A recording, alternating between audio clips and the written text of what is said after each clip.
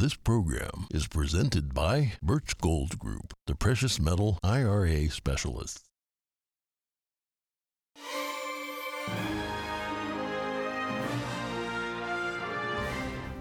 Good morning. In today's headlines, now that Elon Musk owns Twitter, what will happen to its staff? Major layoffs could be on the way. CBS and its former CEO will pay $30 million as part of a sexual misconduct investigation. We have more on the settlement announced yesterday. Takeaways from New Hampshire's U.S. Senate debate. Incumbent Democratic Senator Maggie Hassan is hoping to hold onto her seat. Recent polls have the two candidates neck and neck. Diesel prices are skyrocketing and truckers are among those that feel the hurt the most. We speak to a trucking company owner to find out what the impact is. And NTD's 6th International Piano Competition has come to an end. We have highlights of the winners and hear from distinguished guests and past winners.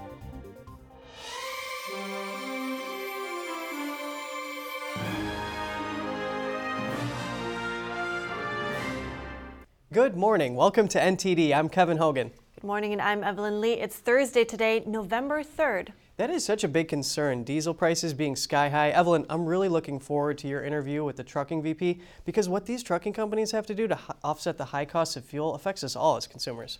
Yeah, and he really gave some good insights into what's going on actually in his business right now. Well, we'll get into that, of course, but first, we start off with some news about Twitter. Since Elon Musk bought the social media platform, many have been wondering what will happen to its staff. Now, anonymous sources tell Insider around half of the company's employees could soon be let go. Insider says it also saw an internal message which backs the claim. The sources say there is a list of around 3,700 people who may be let go, all chosen by vice presidents. Reportedly, the lists were sent to Musk and his team for review. The company currently has around 7,500 employees. And we will know more tomorrow at noon because that's when Twitter may have its first layoffs. Musk fired top executives, including the CEO, when the deal first went through. Musk also mentioned the possible reboot of the Vine app. Vine was really popular back in the day. It's a short video app that's similar to TikTok, but Twitter shut it down a few years ago. And he is making changes to the subscription service and the blue checkmark verification system. Musk says an $8 a month subscription will give priority in replies, mentions, and searches. It will also give paying users the verified badge. Subscribers will be able to post longer audio and video clips and see half as many ads. And CBS and its former CEO, Leslie Moonves, have reached a settlement agreement with the New York Attorney General's office. They will pay $30 million as part of a sexual misconduct investigation. Attorney General Letitia James announced the deal Wednesday. The AG's office says CBS and its executives knew about multiple allegations being made against Moonves and intentionally concealed them. They say at least one executive who knew about the internal investigation sold millions in dollars of stock before the allegations went public, and that it amounts to insider trading. CBS will pay $22 million to shareholders and $6 million to strengthen the reporting and investigating of sexual harassment and assault complaints. Moonves stepped down as CEO in 2018 and has denied the allegations. He must pay $2.5 million to CBS shareholders. We're going to the border. Border Patrol says there has been a nearly 300% increase in illegal immigrants arriving by boat to Florida. In October 2021, there were 14 landings, but in October of this year, there were 54 landings involving 850 migrants. Over recent months, officials have seen a rising number of refugees, primarily Haitians and Cubans, traveling on makeshift boats. Some fleeing communist Cuba were intercepted on their way to Florida, and they say they're fleeing worsening economic and political conditions. After weeks of trying to put a positive spin on America's economy, despite soaring inflation, President Joe Biden turned Wednesday night to a different message. He warned in the final days of midterm election season that democracy itself is under threat due to controversy over elections and political violence. NTD's Daniel Monahan has more. This is not about me. According to former White House Press Secretary Jen Psaki speaking on NBC's Meet the Press, that's a good thing for Democrats. If it is a referendum on the president, they will lose. In his speech delivered from Washington's Union Station, Biden waxed on the deep significance of elections in American life. However, he also expressed fears about the country's trajectory going forward and made an appeal. It's within our power, each and every one of us, to preserve our democracy. And I believe we will. Biden saved his strongest words for what he called MAGA Republicans. This driving force is trying to succeed where they failed in 2020, to suppress the right of voters and subvert the electoral system itself. Lieutenant Governor Jeff Duncan of Georgia felt there was a glaring omission in Biden's speech. America is distracted with the economy, and of all the things he spoke about tonight, he never mentioned the economy. Election polls close next Tuesday. More than 27 million Americans have already cast their ballots. Daniel Monahan, NTD News. New Hampshire U.S. Senate candidates met for a third and final debate on Wednesday. Recent polls have Senator Maggie Hassan and Republican Don Bolduc neck and neck. The two candidates discussed issues like the economy and inflation, as well as the Biden administration, among other topics. NTD's Jeremy Sandberg brings us some highlights from the debate. Senator Maggie Hassan is hoping to hold on to her seat. The incumbent was quick to criticize President Joe Biden's administration in Wednesday's debate. On the southern border, I have traveled there multiple times, talked with frontline personnel, and I have stood up to the administration about their plan to prematurely lift Title 42. On the issue of fentanyl coming into the U.S., Hassan says she stood with President Trump in 2018 when he signed a bill into law to give Border Patrol better technology to detect the illicit drug. Bolduc blamed the border crisis on the Biden administration and Hassan for voting along with them. The former Army general served 10 tours in Afghanistan. He says the administration's withdrawal left the U.S. with no diplomatic leadership and no political leadership in international affairs. Hassan says she would support an investigation into how the Taliban took control so quickly after the U.S. left. I disagreed with the administration and its decision to set an arbitrary deadline for withdrawal from Afghanistan, as I disagreed with the previous administration when it set an arbitrary deadline. And I have supported an investigation to hold the administration accountable. The two also discussed abortion, the economy, and inflation. With inflation at a 40-year high, Bolduc argued the Keystone XL pipeline should be reopened to combat rising fuel prices. Hassan and Bolduc agreed on some points. Both condemned the recent attack on House Speaker Nancy Pelosi's husband. Bolduc says he was nearly assaulted when walking into the debate. He says attacks like this are a sign of political problems that are wrong and need to stop. Republicans and Democrats that fuel issues with people, that get them to the point where they are just so upset at an individual that they strike out at them. Happened to me outside. According to Bolduc's campaign, the man that tried to punch him was a libertarian activist. He was grazed by the swing, but not hurt. Jeremy Sandberg, NTD News. The race for New York governor has tightened in the final weeks. This has surprised Democrats who saw strong poll numbers for incumbent Governor Kathy Hochul. NTD's Daniel Monahan has more. Whether you walk down the streets, you take the subway, anywhere you go, you have the right to be safe in our communities. Despite pivoting to discuss crime, Hochul's lead in opinion polls has dwindled in recent weeks. Zeldin hopes his anti-crime messaging will help him further narrow the gap and win the governor's chair. It's important to reach out to everybody, Republicans, Democrats, and independents. And there are a lot of Democrats who feel like the party has gone too far left. There are a bunch of Democrats who care about crime and public safety as their top priority. There are Democrats who want balance and common sense in government. There are Democrats who feel like this is an opportunity to be able to save the state, and they want to work together. Political consultant Hank Shankoff weighs in on the race. This is an unusual race. We have Kathy Hochul, who wasn't elected governor before, who succeeded Andrew Cuomo when he had to remove himself because of a sexual harassment scandal. He says the crime surge isn't just in New York City, it's in Rochester, Buffalo, Syracuse, and other places in New York. The Democrats have somehow believed the issue was abortion, but they weren't looking at the rest of the country. People in the heartland, people they need to vote, they're not concerned about abortion. They may be one day, but right now they're concerned about the cost of gas and bread, and they're worried about being able to walk home safely at night. Hochul has criticized Zeldin for supporting former President Donald Trump and for voting against certifying the 2020 election results. Polls close next Tuesday. Daniel Monahan, NTD News. And another issue many are worried about, the diesel shortage. Amid surging diesel prices, truck drivers are among those that suffer the most. Especially small businesses have trouble stomaching the rising costs, and some told Fox News because of it, they have to work for peanuts now. But what happens when companies can't absorb the costs anymore? I spoke to the owner of a trucking company to find out. Joining me for more is Mike Kucharski. He's the co-owner and vice president of JKC Trucking. Good morning, Mike. Good morning. Thank you for having me on your show again. Always a pleasure to have you. Let's talk about the high diesel price right now. Can you please give us an idea of what it means for your company and your trucking business? Yeah, so on average, just to give you an idea, we're paying about $5.50 on the road and over $5 at our terminal where we buy in bulk, which we get a discount.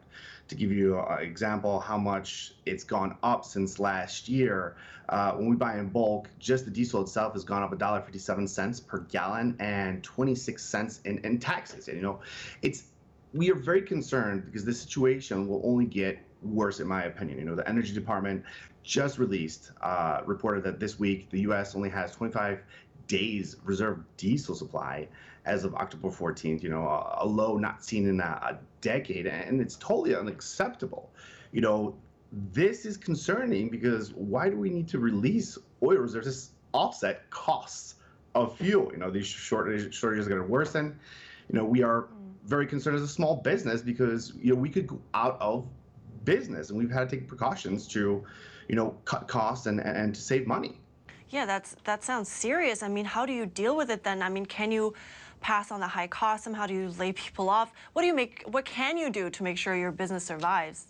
We're charging something called a fuel surcharge, which all trucking companies do, but that only catches the cost of the increase in the cost, right? But JKC, we had to cut driver pay to cover our costs. Actually, we lowered it by 5 cents November 1st. And just to give you an idea, during COVID, we increased it 3 times because of volume volatility. The volumes of freight are down. So when the volumes come down, the prices come down. The fuel's up, loads pay less, skyrocketing. We have skyrocketing costs in the trucking industry. Give you an example. We've been trying to buy new trailers for 2 years. We just got pricing to brand new trailers.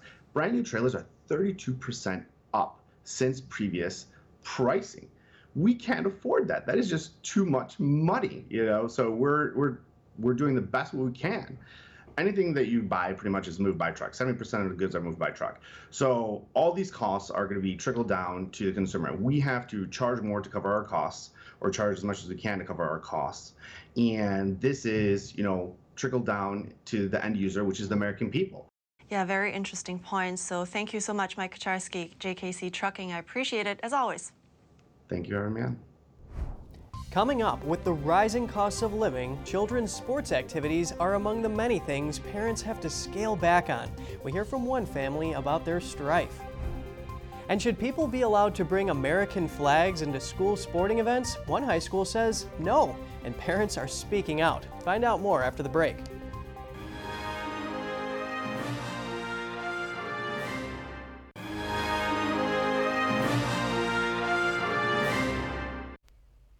Welcome back. Ohio's Attorney General is suing Dollar General. AG Dave Yost filed a lawsuit against the discount chain after receiving consumer complaints from multiple counties. The suit accuses Dollar General of advertising goods for one price on shelves and then charging more at the register. The suit cites violations of Ohio's Consumer Sales Practices Act. Stores in Ohio are allowed to have an error rate of up to 2% on overcharges. According to the AG's press release, state regulators found error rates from around 16% to over 88% for 20 Dollar General stores. Some consumers said even after they pointed out price discrepancies, the stores would not change the price. Should American flags be allowed into high school football games? One school says they block the view of the game for attendees. Now parents are speaking out. NTD's Jason Perry has the story. Old Glory, also known as the American flag, is displayed in most sports stadiums throughout the country. But should people be allowed to bring their own American flag to school sporting events? In 2016, according to Greenville News of South Carolina, a student with an American flag was denied entry to the high school football game. The principal said it was because the American flag was previously used to taunt rival Berea High School, which is about 50% Hispanic, as shown on Public High School Review. That principal later reversed his decision. This is not right. This is not okay. I spoke with Michaela Rayner, who said her daughter had a similar thing happen at Corona del Sol High School in Tempe, Arizona. It happened during the school's patriotic-themed football game, in which everyone was encouraged to wear red, white, and blue. They did allow the theme to move forward, but then I started getting text messages and phone calls from not only the students, but parents, that they were confiscating the flags. And I said, confiscating the flags? They said, are kids wearing them as capes? Aren't they wearing them around? Like all that kind of stuff. Even handheld flags. They weren't even allowing the handheld flags then.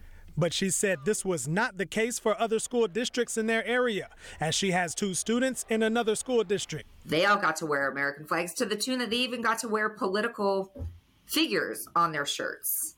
They got to wear the flags as capes. They got to wear the flags as dresses. They got to run across that field with flags being flown. Those are students in the stands at neighboring high schools and neighboring districts that were allowed that opportunity, and our students were not. Wearing a U.S. flag is a violation of proper flag code, but the school hasn't cited this as a reason. The executive director of community relations for Corona del Sol High School said that she believes there was a small handful of game attendees who tried to bring in full-size flags.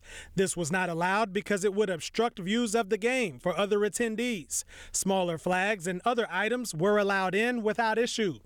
Jason Perry, NTD News.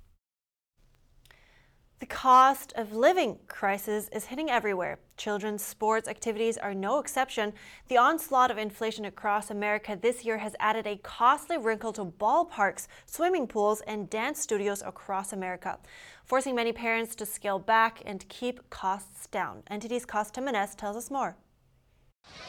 Recent studies prior to inflation suggest families spend around $700 a year on kids' sports, the biggest portion being travel and equipment.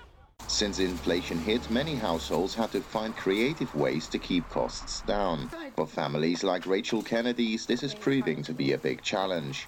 We went from paying, like $30 to like $60, $75 for a glove that he's going to outgrow in a season.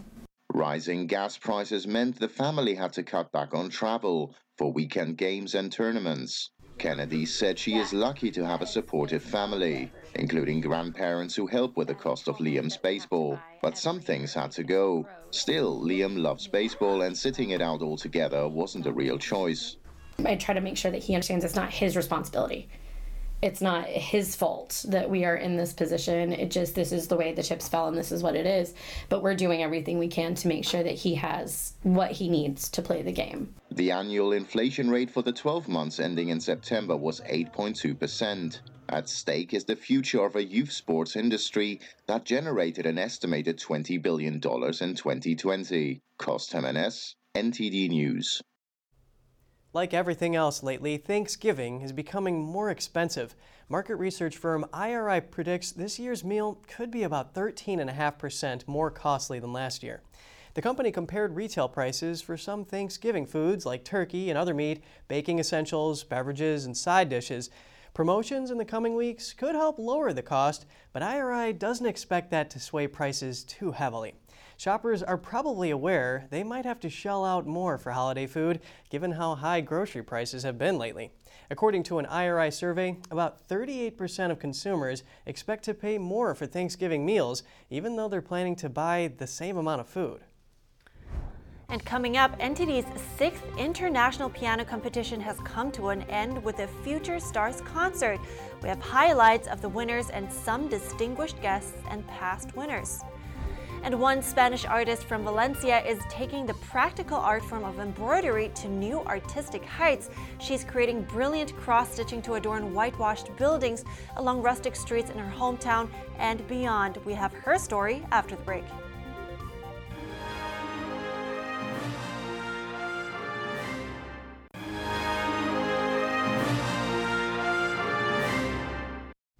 Welcome back. Finalists of NTD's 6th International Piano Competition performed in the Future Stars concert Wednesday, and then the winners were announced. NTD's Arlene Richards reports.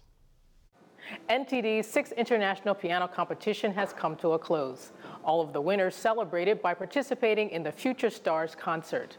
Let's take a look at the highlights. On Wednesday, contestants and distinguished guests graced the stage for a final performance in the grand finale of NTD's 6th International Piano Competition. And the first prize goes to Antony Bereshevsky. Born in Kyiv, Ukraine, Bereshevsky started playing piano at the age of 7. Currently, Bereshevsky is a soloist at the National Philharmonic of Ukraine. Josie Zhang of China received the second place award, and the third place trophy went to Evangelia Delazonas Kukwa of Russia. Some contestants shared final words about their experiences in this competition.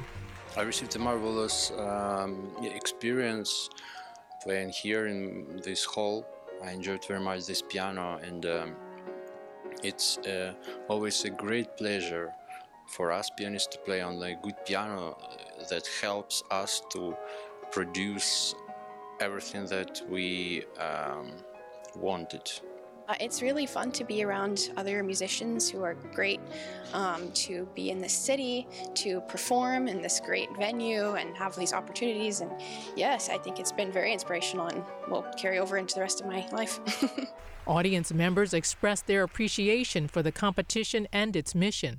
Classical music is some of the most brilliant music that has been created in this world.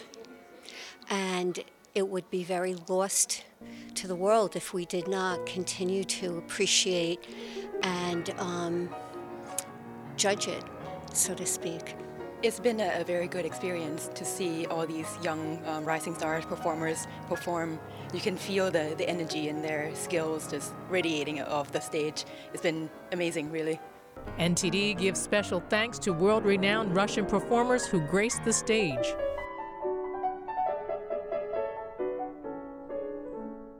This year's competition was extra special to all of us at NTD, and we hope that all of you enjoyed watching it as much as we enjoyed bringing it to you.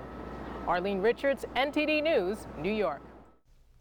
Well, I certainly enjoyed watching it, and it was really, truly amazing. Every single one of them was. Oh, absolutely, I agree. And it must just take so much hard work to produce such beautiful sound. Oh, for sure. But moving on now, the ancient art of embroidery dates back to the dawn of human civilization.